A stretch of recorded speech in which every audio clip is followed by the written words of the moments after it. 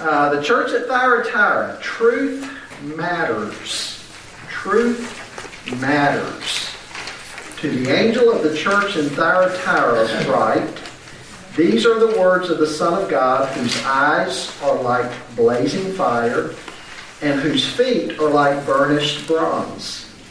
I know your deeds, your love and faith, your service and perseverance, and that you are now doing more than you did at first.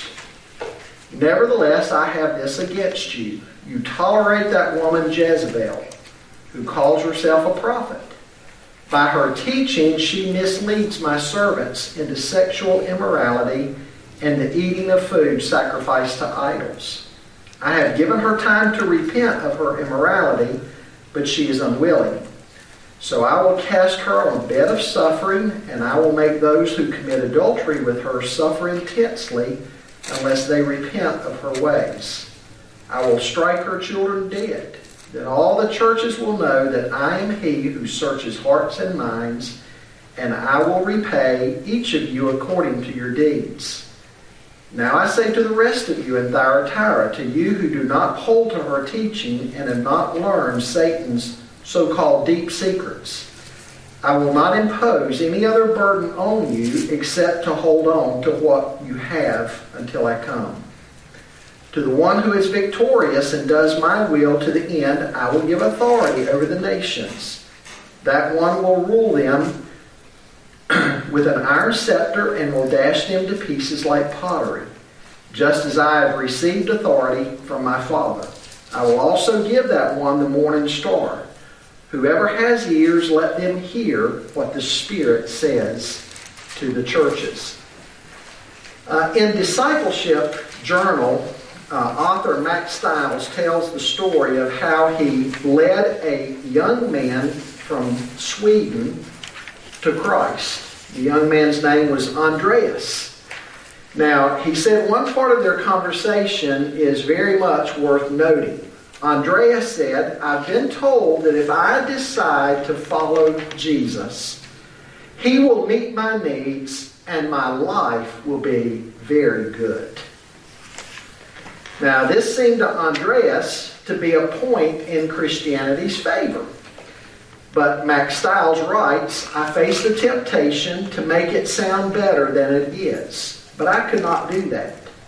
No, Andreas, no, I said. Andreas looked surprised.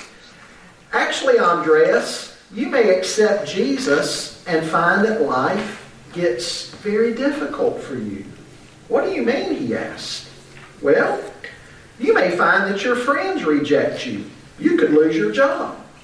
Your family might oppose your newfound faith. There are a lot of bad things that may happen to you if you decide to follow Jesus.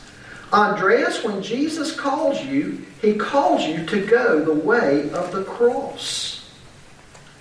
Andreas stared at me and asked the obvious, then why would I want to follow Jesus? Max Stiles writes, sadly, this is the question that stumps many Christians. For some reason, we feel that unless we're meeting people's needs, they won't follow Christ. Yet this is not the gospel. I cocked my head and answered, Andreas, follow Jesus because Jesus is truth. He is the truth.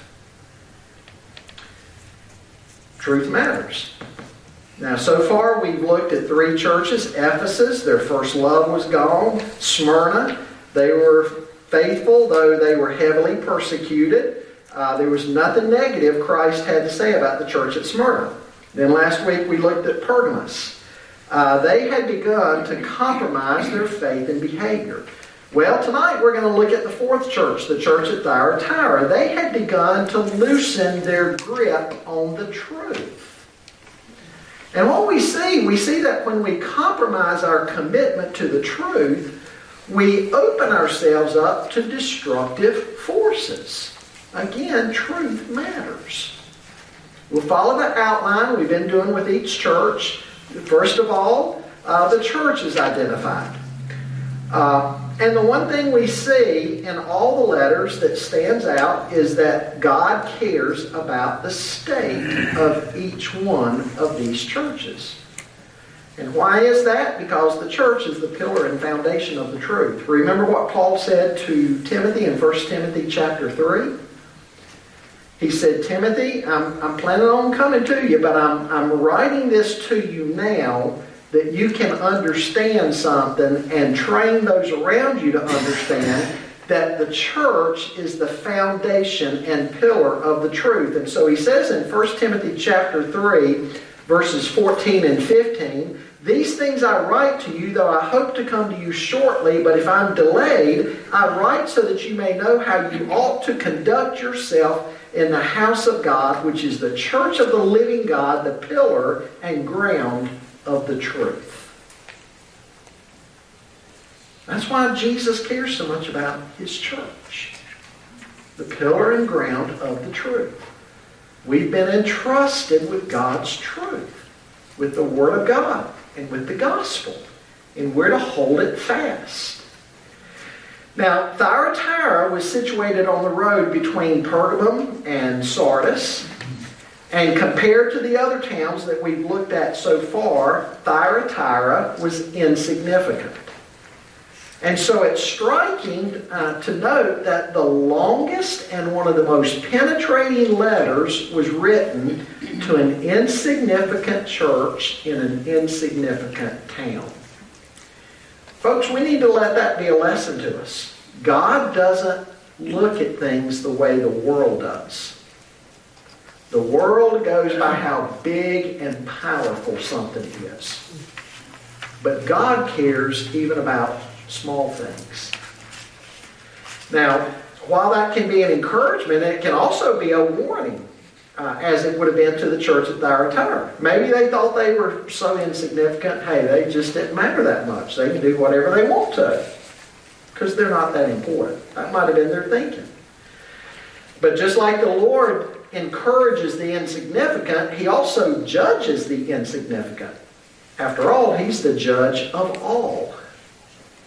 If Thyatira was known for anything, it had a commercial rather than a political distinction. It was a prosperous trading center. It was a blue-collar type town with numerous trade guilds and labor unions. And so, for instance, there were associations for bakers, for bronze workers, for clothiers, for cobblers, weavers, tanners, dyers, and potters. It's probably best known for its purple dye. You'll remember that Paul's first convert in Macedonia was from Thyatira. Do you remember the name? Lydia, exactly. She's described in the book of Acts, Acts chapter 16, and she's described as a seller of purple goods. She was from Thyatira. It's believed that maybe after she was won to the Lord, the Apostle Paul's ministry, that she had traveled back home to Thyatira and maybe started a church. Maybe it was, first of all, a Bible study in her home, and the Bible study grew into a church, and many of the churches were house churches back then. So maybe she was sort of the host of the house church in Thyatira, and that's how the church of Thyatira got its beginnings. That's at least one proposal for how the church started there. Now look at the way Jesus describes himself in writing to this church. He describes his words to this church, you'll notice, are going to be words of judgment. And so what's he say in verse 18 there? These are the words of the Son of God, whose eyes are like what? Blazing fire, and his feet are like burnished bronze. So what do you think is being communicated to the church at Thyatira by these symbols? Judgment. Exactly. Judgment. He sees the way they have embraced false doctrine and the way it's destroying their fellowship, and so he confronts them. He sees everything. Folks, let us be reminded of that today. He sees everything. It makes me think of challenges that I have read about in modern day television. Those who produce modern day news programs, whether it's WBT, WSOC, whatever, or cable stations, morning programs, doesn't really matter the time of day. They talk about, producers and editors talk about the challenges they have today, because there was a day before the cameras were quite as high definition as they are today. And so they could just throw some pancake makeup on an anchor and you were good to go. But the cameras today and the lighting today is so sophisticated, it's a challenge to editors and producers, because the cameras show everything. And so they have to spend that much more time getting anchors ready. The lights and the cameras show or reveal everything. Well, as Jesus looked at the church at Thyatira, he saw everything with eyes that were like a flame of fire. What's the commendation? We'll look at verse 19. I know your deeds, your love and faith, your service and perseverance, and that you are now doing more than you did at first. He commends them first of all for their deeds, their works. And among their works is their love.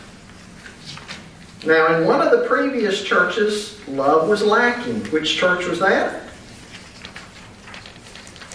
Ephesus, right. But it wasn't lacking at Thyatira. What Ephesus lacked, the church at Thyatira didn't in this regard. The Bible tells us we're to love God and we're to love one another. In fact, in 1 John, it tells us that love of the brethren is one of the evidences that you become a Christian. John says if you don't love the brethren, you abide in death. Don't you wish John would say what he means?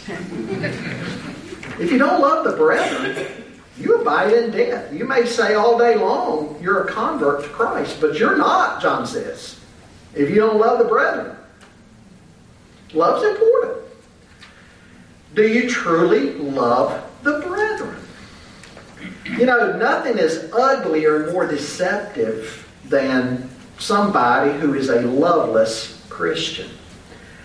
You can see it in fellowships from time to time that you hear about, or maybe you were a part of in your past, where folks are constantly backbiting one another, gossiping about one another, fighting over all kinds of things, and how ugly that is in a fellowship. I heard about a fellow that drove past dozens and dozens of churches to get clear across town to go to another church. And somebody asked him why he was going to a church so far away. He said, because they really know how to love a fella down there. So if you have to love them, does that mean you got to like them all the time? Maybe not like all their ways. They were also commended for their faith. Not only their love, but verse 19 mentions their faith. The book of Hebrews says, without faith, it is impossible to please God. And then the chapter of Hebrews 11 goes on to describe what faith is like. Faith is not just some kind of easy thing, because all those Old Testament saints who had faith, the writer of Hebrews demonstrates how their faith moved them to do hugely sacrificial things, showing that their faith was real. Do you walk by faith? Do you have faith? He commends them for their faith. He also commends them for their service. The word in the Greek text here is diakonos. It's the word from which we get our word, deacon. And in the New Testament, of course, there's an office of deacon, but the word diakonos is also applied to to all members of the body of Christ. We're all to have a heart of diakonos, service. Whether you're a deacon or not, that spirit of service is to be a part of every believer. And remember, Jesus said if you want to be great in the kingdom of God, you've got to be a servant. You've got to be willing to be a servant and the last of all. So instead of saying, hey, what's in it for me and what's everybody going to do for me and what has everybody done for me lately, kind of think of church the other way around. How am I serving? How am I building others up? Rather than thinking people doing things for you, what are you doing as a servant? He also commends them for their perseverance. They've been steadfast and patient under trial. Now that really says something about a person's faith too, doesn't it? How do they react under fire? How do they react when they're going through trials? Well, at Thyatira, they persevered. And then you'll notice not only has he commended them for their works that he describes sort of in this fourfold manner here, but he also commends them for their progress. Notice he says that you're now doing more than you did at first. Some translations say your deeds of late are greater than at first. So what's going on at Thyatira? They're a maturing congregation. They're a growing congregation. They're making progress. You know, Jesus spoke to his disciples on one occasion about growth. He said he couldn't share more with them at the moment because they were not ready. The Apostle Paul also spoke to the Corinthians the very same thing, how he would like to share more with them. But he said, you're not spiritually minded yet, you're still carnal. And then the writer of Hebrews said the same thing, didn't he, in Hebrews chapter 6. He said, there's some things I need to talk to you about as a congregation, but I can't because you're not ready. You ought to be teachers by now, but I'm still having to lay the basic things out of the Christian faith. That's what the writer of Hebrews said in Hebrews chapter 6. Folks, we're to be growing. We're to be progressing. We're to be moving along. You know, in the Great Commission, we're told to go and make disciples. We're not told just to go and make converts. You have to make a convert before you can make a disciple, but you don't stop at converts. Jesus said, teaching them to observe all things that I've commanded. We're to be making disciples, growing Christians. God's people are to be growing and maturing, making progress. It can be disturbing sometimes to see a Christian who's maybe been a Christian 40 or 50 years and they're still acting like a little child when it comes to matters of the faith and how immature they were. You've probably seen that before in somebody. It's always disappointing to see. Romans 8:29 hits the nail on the head. It points out that God's desire is to grow us and conform us to the image of Christ. That's God's desire. His Spirit takes His Word and life circumstances and He works in your life and my life to grow us, to conform us to the image of Christ. In 1 Thessalonians chapter 4, we saw Paul saying to the Thessalonians, God's will is your sanctification. We're to be growing. We're to be making progress. What we're now doing ought to reflect that it's more than at first. And there's some basic steps in growth. The first step, I think, is knowledge. Knowledge doesn't define everything about growth, but you got to start there. You got to increase your knowledge of God's Word. You got to read and find out what God has revealed about Himself, who He is, and how He deals with people. You got to learn. And that's why you got to have a regular Bible reading plan. It's like putting food in your body. If you're going to grow physically, you got to put food in your body to grow spiritually. You're not going to lose your salvation if you don't, but you're not going to grow. And you got to obey what you learn. You got to put it into practice. Being doers of the word, you got to serve. You got to find out what your spiritual gift is, and you got to use it. You got to fellowship with other Christians. We learn from each other. We encourage each other. That's why coming to church is important. We're not to be lone rangers. The bottom line is progress is not accidental. We have to be intentional about it. Well, at Thyatira, they were growing. They were progressing. And Jesus commends them for that. He commends them for all of these things. Their love, their faith, their service, their perseverance, and their progress. He commends them for all of these things. Well, then we come to the condemnation beginning there in verse 20. He says, "Nevertheless, I have this against you. You tolerate that woman Jezebel, who calls herself a prophet. By her teaching, she misleads my servants into sexual immorality and the eating of food sacrificed to idols." The sin at Thyatira was toleration of evil. They were putting up with false teaching in the church, and it was a teaching that was leading people deeper and deeper into sin. Jesus called it that they were tolerating Jezebel. Now, what do you remember from your Old Testament about Jezebel? Wicked. Anybody? Wicked. Wicked. Who was she married to? Ahab. And what did she introduce into the land? Baal worship. In fact, she had hundreds and hundreds of prophets of Baal that apparently was on the official payroll, while she tried to do away with all of the prophets and servants of Yahweh. She was a wicked, wicked woman. Folks, nobody ever names their daughters Jezebel anymore, just like nobody ever names a son Judas. Do you ever think about that? You never run across a kid today named Judas, and you never run across a girl named Jezebel.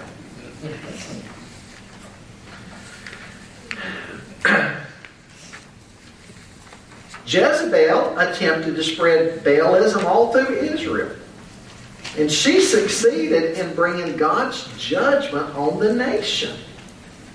Now, at Thyatira, there was somebody compared to Jezebel. That was not her real name. It just explains her character. And she was apparently some kind of prominent teacher in the church that they were tolerating. She was a false teacher. And Jesus says here she was actually leading the church astray.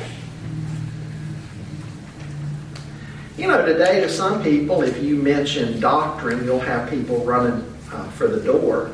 So many people just want a feel-good message, right? That might have very little doctrine or teaching content to it. But the Bible says that we've got to be careful what we believe, because it's going to have direct application to our lives. That's why doctrine is so important, because belief shapes behavior. Well, at Thyatira, they're tolerating this false teacher. And it's not an accidental thing that happened either.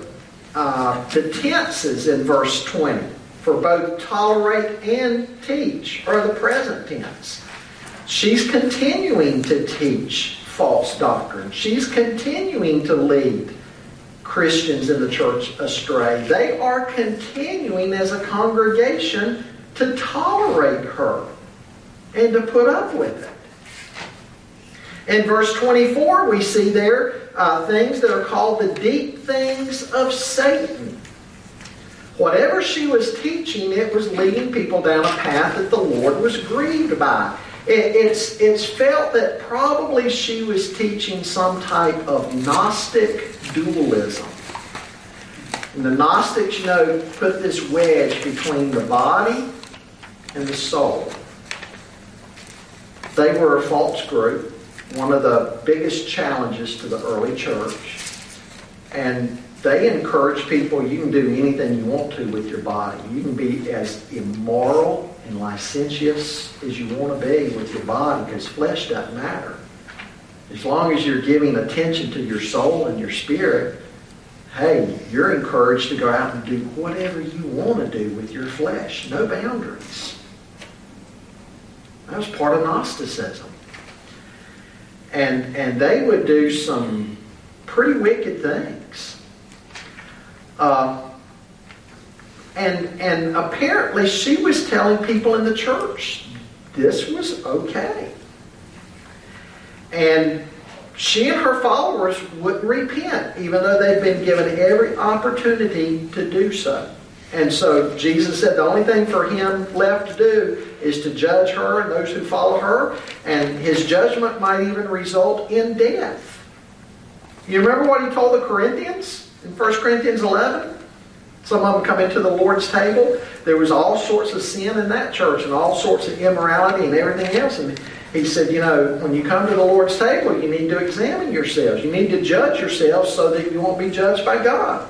He said, the reason some of you are sick and some of you are even dying, God's judging you because you won't judge yourselves. God's discipline is meant to call us back. But Scripture points out God may discipline somebody, a Christian, to the point they keep refusing correction, refuse correction, to the point God just ends their life. You ever thought about that? It's serious business to refuse to repent, to be given opportunities to do so and simply refuse to do so. So folks, we need to be very discerning. Jude 3 tells us that we are to contend earnestly for the faith once for all delivered to the saints. Again, what do we see from this letter? Truth matters. Truth matters. Folks, think about our world today, how so many Christian doctrines are being attacked. Did you realize that until the 19th century, basically all Christians held to what were called the fundamentals of the faith? You believed in the inspiration of Scripture. You believed in the virgin birth of Christ. You believed in the substitutionary atonement of Christ. You believed in the bodily resurrection of Christ and in the second coming of Christ. From the early church onward, Christians believed these basic doctrines. But then, beginning with the period of the Enlightenment and continuing down to our current day, Christianity and even these basic essential doctrines have been attacked like crazy. And they continue to be attacked. I'll never forget the testimony of one of my friends going through seminary, James Shute. There was a big church in Fort Worth, the Southern Baptist Church, although they had pretty well left Southern Baptist. And it was a big, prestigious church where a lot of elite, wealthy people, a lot of intellectuals went. And they were advertising some kind of speaker and program he was going to be speaking on that James really wanted to hear that particular topic. So he went to that church. He said the more he listened that morning, there was one minister got up and he just got angrier and angrier because he said the guy, as he went along, he attacked and undermined one basic essential doctrine after the other. I mean, this was from a church pulpit. One of the ministers undermining basic, elementary, essential doctrines. And James said, yeah, they call themselves a church. And look at what they're representing.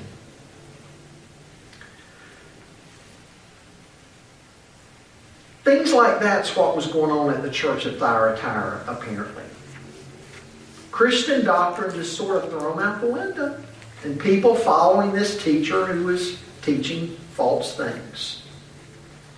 Again, folks, truth matters. We got to be very careful today what we believe. So many things are being attacked.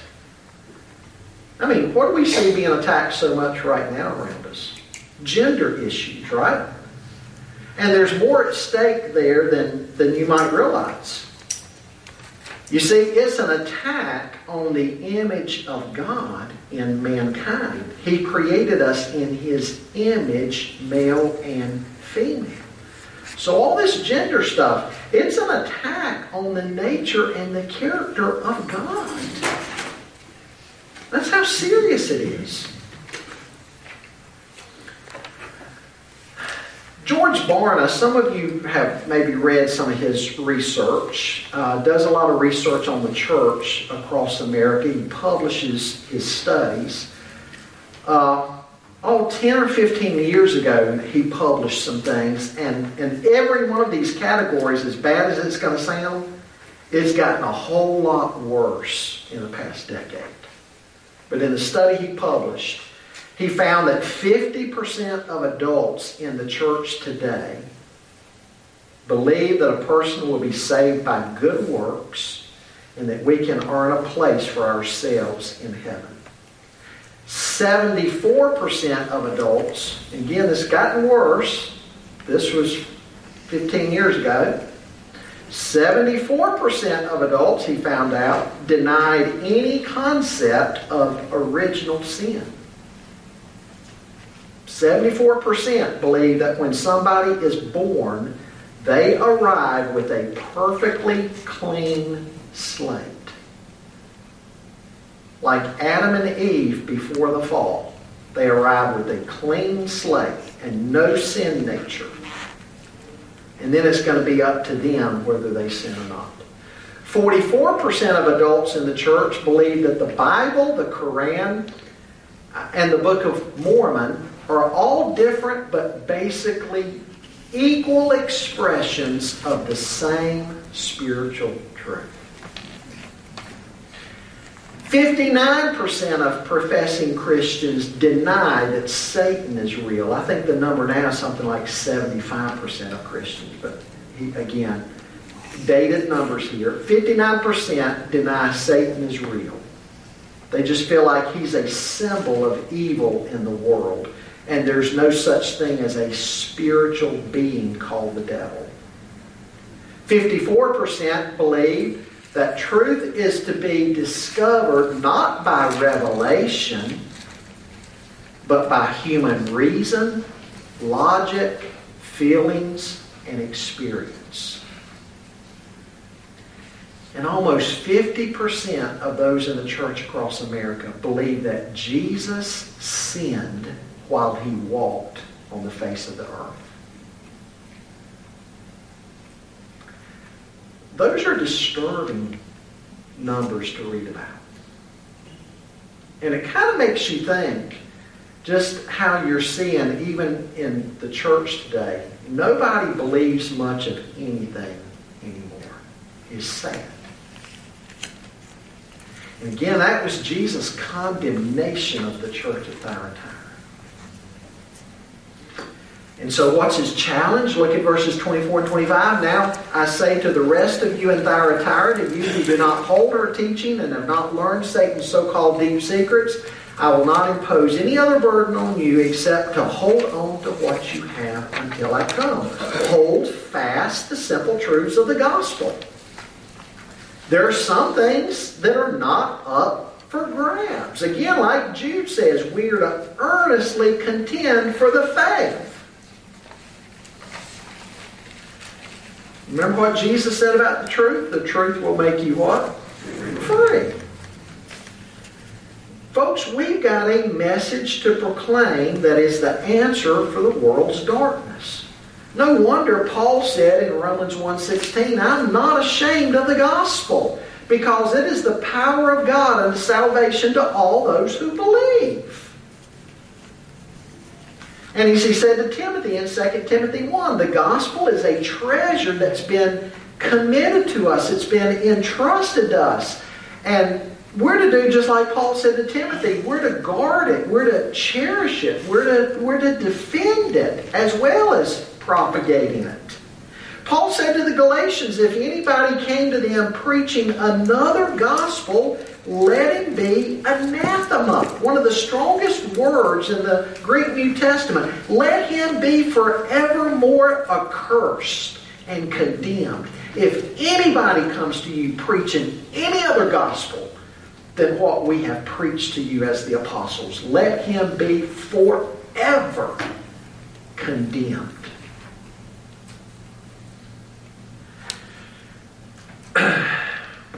Folks, just like we saw last week that we're not to compromise on lifestyle issues, we see tonight we're not to compromise on doctrinal issues either. Now, as the letter closes, look at the promise Jesus gives to those who don't compromise His truth. He says, to the one who is victorious and does my will to the end, I will give authority over the nations. That one will rule them with an iron scepter, and I will dash them to pieces like pottery, just as I have received authority from my Father. I will also give that one the morning star. The ability to rule with Him. I will give power over the nations. Folks, in heaven, we're not going to be floating around on clouds playing harps. We're going to be given responsibilities. Ruling and reigning with Christ. And responsibilities. Heaven's not going to be boring. And then He says, I'll give him the morning star. Who's the morning star? Jesus. He's promising a depth of fellowship and communion here. And again, He ends with that same invitation we've seen over and over again. Whoever has ears, let them hear what the Spirit says to the churches. Do you have physical ears to hear words? Yeah. But do you have ears to hear what God's Spirit is saying to the church? He's saying, listen up. Listen up. Pay attention. Some lessons. Number one, Christianity has a very definite body of doctrine that the church is to preserve, protect, and propagate. Christianity has a very definite body of doctrine that the church is to preserve, protect, and propagate. Secondly, one cannot turn away from essential Christian doctrine and still think you are walking in fellowship with the Lord.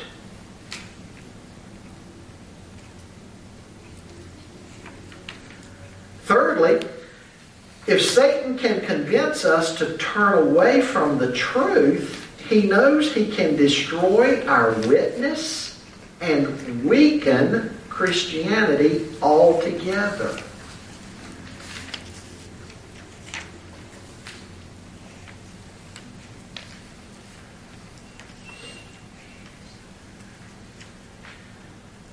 Fourthly, Christianity calls for perseverance in both faith and conduct. Say that again. Christianity calls for perseverance in both faith and conduct.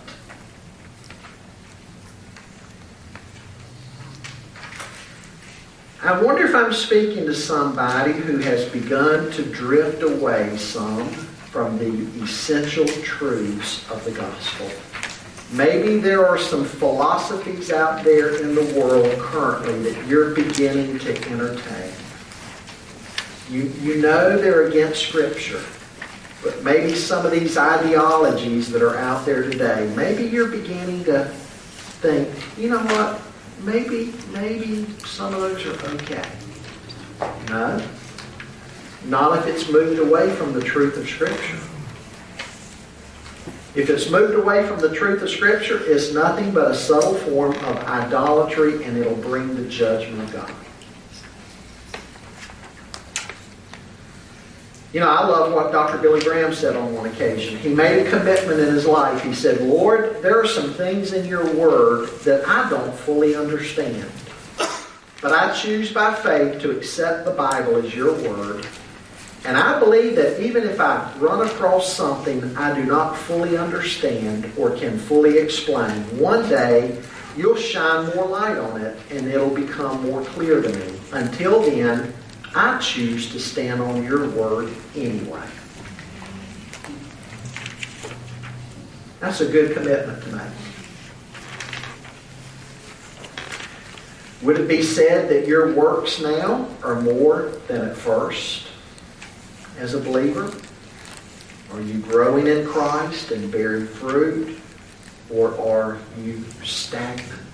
Maybe you need to think of some very tangible ways you're going to get back to taking steps to grow as a believer. You've got to be intentional about it.